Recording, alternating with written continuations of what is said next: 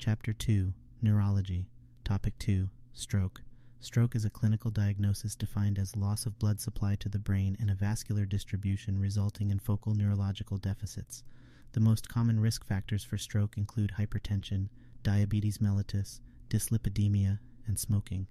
Other less common risk factors, which should be evaluated in young patients presenting with stroke, are inherited coagulopathies, amyloid angiopathy, which results in deposition of amyloid protein weakening blood vessel walls, vascular dissection, such as from trauma, global hypotension, which can result in infarcts in watershed areas, lastly connective tissue disorders, such as Marfan's or Ehlers-Danlos. The pathophysiology may be due to thrombotic, cardioembolic, or hemorrhagic. Thrombotic is the most common etiology, most commonly occurring due to carotid artery atherosclerotic disease. It may be preceded by prodrome of transient visual changes, amaurosis fugax, or neurological deficits, transient ischemic attack that self-resolve. Cardioembolic etiologies includes atrial fibrillation, endocarditis, or paradoxical DVT. This is typified by the sudden onset of symptoms. Hemorrhagic causes may be related to hypertensive hemorrhage, subarachnoid hemorrhage, or cerebral amyloid angiopathy. Symptomatology depends on the area of infarction, with symptoms occurring contralateral to the side of infarction. The three major arteries that can be affected are the middle cerebral, anterior cerebral, and posterior cerebral artery. Middle cerebral artery, MCA, infarct supplies the majority of the brain and therefore results in a wide range of symptoms including weakness of the face, arms, and legs. Aphasia can occur if the dominant hemisphere is affected. Anterior cerebral artery, ACA, infarcts are characterized by weakness of the lower limbs. Other effects may be urinary incontinence due to involvement of the micturition centers and personality changes if the frontal lobe is involved. Posterior cerebral artery, PCA, infarcts primarily result in visual deficits with macular sparing. The macula is spared due to collaterals supplied from the MCA. Two unique syndromes, Weber's and Benedict syndrome, occur due to infarct of the penetrating branches of the PCA. They present with ipsilateral cranial nerve 3 palsy and contralateral ataxia. Involvement of the posterior circulation, specifically the vertebro-basilar system, will result in loss of consciousness and ataxia.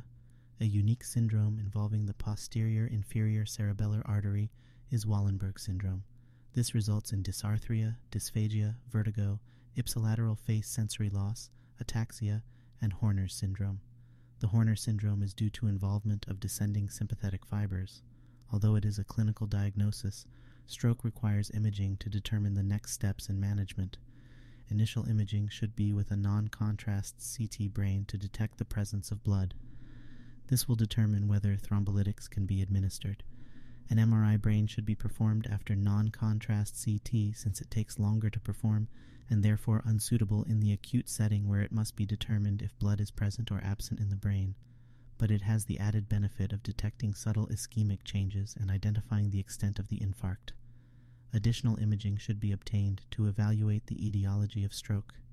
Carotid duplex ultrasound or CT MRI angiography should be obtained to evaluate for stenosis and flow through the vasculature.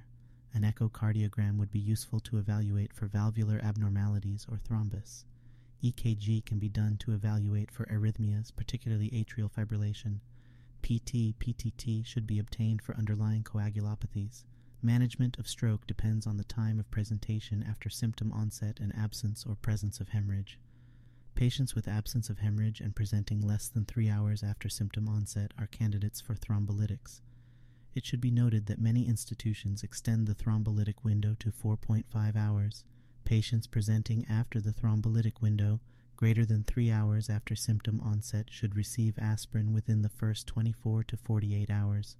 Alternatives to aspirin if the patient is allergic include clopidogrel or ticlopidine if the patient is allergic to both aspirin and clopidogrel.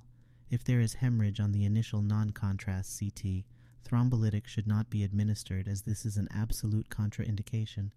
Other contraindications are relative, including bleeding disorders or on anticoagulation, recent hemorrhage, recent surgery or trauma, and uncontrolled hypertension, greater 185-110 mm mercury.